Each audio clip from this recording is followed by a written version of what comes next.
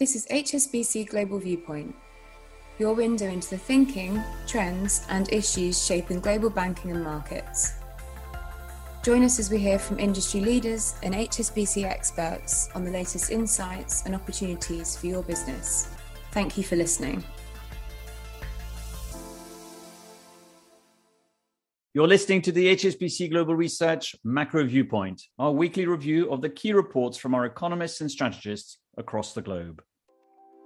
Coming up this week, we look at how the Bank of England and the ECB responded differently to rising inflation at their latest policy meetings. We examine the economic impact of high energy prices amid rising geopolitical tensions. And we get the key takeaways from India's new budget, which included a hefty increase in capital expenditure. This podcast was recorded on Thursday, the 3rd of February 2022. Our full disclosures and disclaimers can be found in the link attached to this podcast. Hello, I'm Piers Butler. And I'm Aline Van Dyne. We begin this week in Europe as Thursday was a big day for central banks, with both the Bank of England and the ECB holding meetings. But with inflation surging in both the UK and the Eurozone, it appears the banks are taking different approaches to monetary policy. Let's get the details from Simon Wells, our chief European economist. Simon, let's start with the Bank of England. They raised rates by 25 basis points, but there was support for a 50 basis point hike. Tell us what's going on there. Yeah, that's right, Aline. The Bank of England hiked 25 basis points as expected, but the vote was very much unexpected, with a 5-4 split and 4 MPC members voting for a larger 50 basis point hike. I think what's going on is that the 4 that wanted the larger rate rise are looking at the near-term inflation outlook, which is considerably higher than it was a few months ago, but still predominantly driven by what might be one-off effects, principally, of course, energy prices. So those 4 are worried that the near-term elevated inflation will feed through into higher inflation expectations, and therefore they think a bit more aggressive near-term action is warranted. On the other hand, the longer-term inflation forecast was interesting. It actually dropped well below target. So the MPC is balancing this trade-off, and it was clearly a finely balanced decision. Now, another big question is the outlook for the balance sheet. Any further insights? Well, they've pretty much done what they said they would do in the guidance that they offered last August. So bank rate has now reached 0.5%, and that is the point at which Bank of England said it would stop reinvesting maturing assets in its government bond portfolio. So we are now there, and it will not reinvest the big redemption that comes in March, or indeed any further redemptions, as long as nothing substantial changes. Perhaps more surprising was that it also said it was going to sell off and run down its £20 billion corporate bond portfolio. And while this is small for monetary policy purposes, I guess it does signal that the bank is serious about balance sheet reduction. So, Simon, what does this all mean for the policy rate path ahead? Well, that's a very good question. I think our view is the 5-4 split, that trade-off between near-term high inflation and longer-term falling inflation that the Bank of England sees. I think what that potentially means is interest rate hikes may happen sooner than previously expected, but I'm not necessarily sure it follows that we're therefore going to get to a higher level of interest rates. It might mean the risks are balanced towards earlier moves rather than necessarily more moves. Finally, Simon, the ECB also met today. No changes to policy. Is there a divergence between the ECB and the Bank of England? I think there are some important differences. One thing that was similar, of course, was that the market took both announcements as a little bit hawkish. So we've now seen a repricing, and there's almost 40 basis points of ECB policy rate rises priced in now by the market by the end of this year.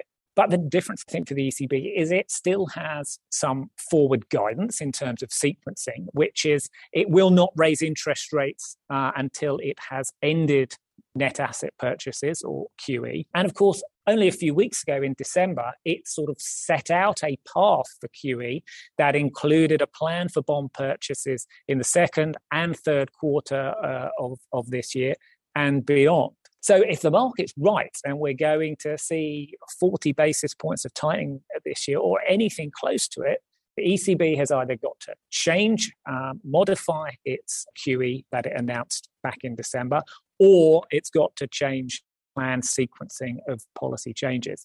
At the press conference today, it seemed that the sequencing wasn't really up for much discussion. On the other hand, Christine Lagarde, the ECB president, said that they would reassess everything in light of new forecasts in March. So it is possible that it may reassess, recalibrate quantitative easing in March, and that could potentially open the door for a rate rise this year. But for 40 basis points this year, that still looks a little overdone in our view. Thanks, Simon, for updating us on all those details. Thank you, Elaine.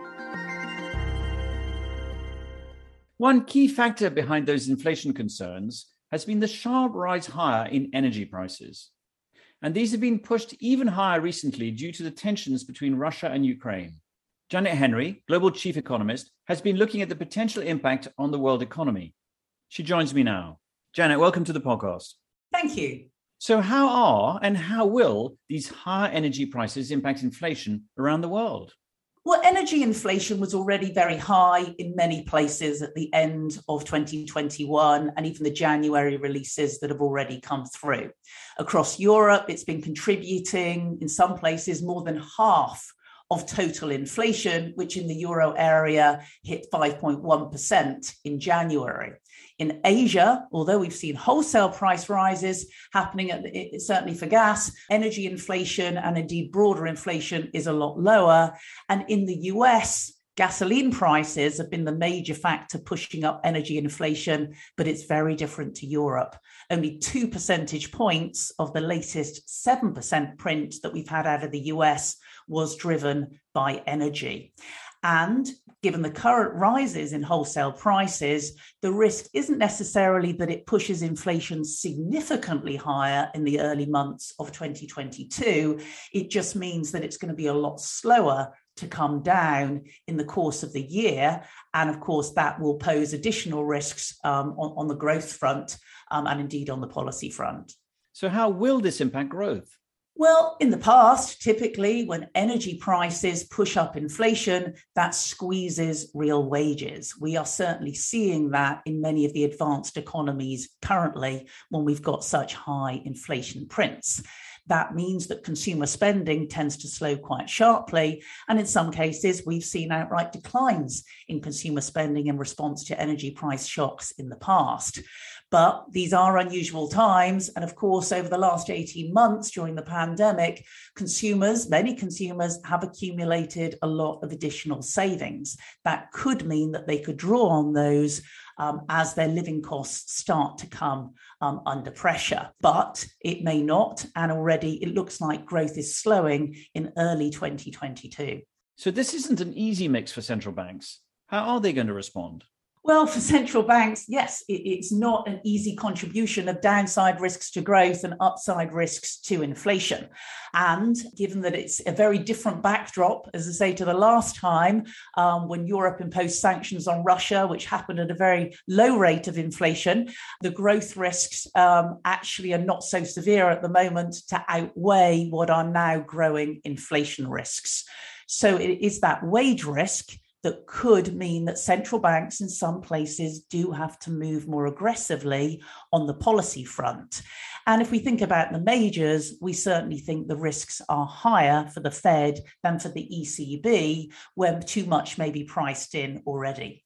If the Fed does have to move more aggressively, then the fact is hopes of a US soft landing could fade. Janet, thanks very much for your time. Thank you. We finish in India, where the government has presented its new budget for the fiscal year. And increased capex spending is at the heart of the plans as the country emerges from the pandemic. Pranjal Bhandari, Chief India Economist, is here to talk us through the details. Pranjal, what was the main message from the budget? Yeah, so it was a period of fiscal consolidation. They brought down the fiscal deficit by 0.5% of GDP, which means that they had to choose expenditure priorities carefully. And here they've given a big push to CapEx. The CapEx outlays have been increased by 35% year on year. The big question is this realistic? Will it get done? Is there absorptive capacity on the ground? And I think this time the answer is yes, because this time the design is a bit different. It's not just the central government which will do this CapEx, but a lot of it will also be done by state governments.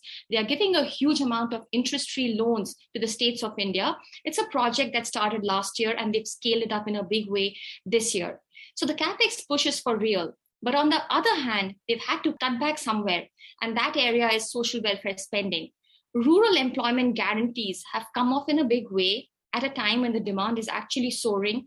Even for area like housing, which was a favorite in the past, the outlays have been kept fairly constant. So my sense is the main strategy is move from temporary social welfare schemes to something more permanent, CapEx and the jobs that CapEx produces. Are the numbers credible? Broadly, I would say yes. For the year that's just ending, FY22, they have a fiscal deficit of 6.9%. My sense is it'll come down a bit lower. It'll come at around 6.6% because tax revenues have been underestimated in the budget. But for the next year, FY23, our sense is that they've gone in a little cautiously. They've sort of gone in with lower privatization receipts, lower tax revenue growth. And I think that's the right way to be at a time when growth is extremely volatile and hard to predict. So I'm very happy on the revenue side. On the expenditure side, as I mentioned, the CapEx spend is realistic. They may have to spend a little bit more later on subsidies and social welfare schemes. But I think overall, the fiscal deficit number will not change very much. What are some of the strengths and weaknesses in the budget? I think the biggest strength of the budget is the credibility, the stability in the tax regime, some of the transparencies in the numbers, which were sort of missing a couple of years ago. The other strength is fiscal federalism, the fact that they're giving a lot more money to the states to do CapEx. That's good for center-state relationship. And the third strength, in my view, is innovation.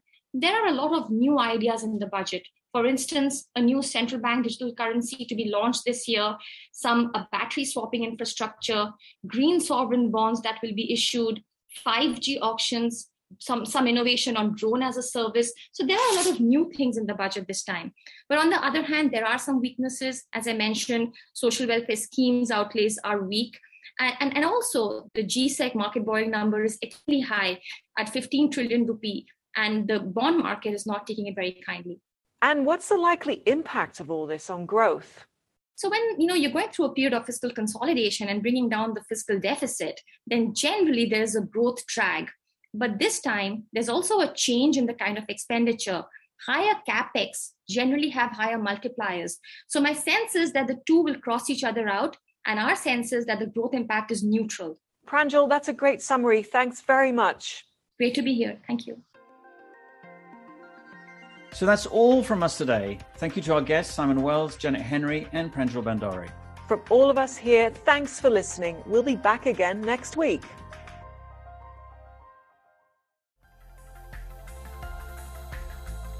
Thank you for listening today. This has been HSBC Global Viewpoint, Banking and Markets. For more information about anything you heard in this podcast, or to learn about HSBC's global services and offerings, please visit gbm.hsbc.com.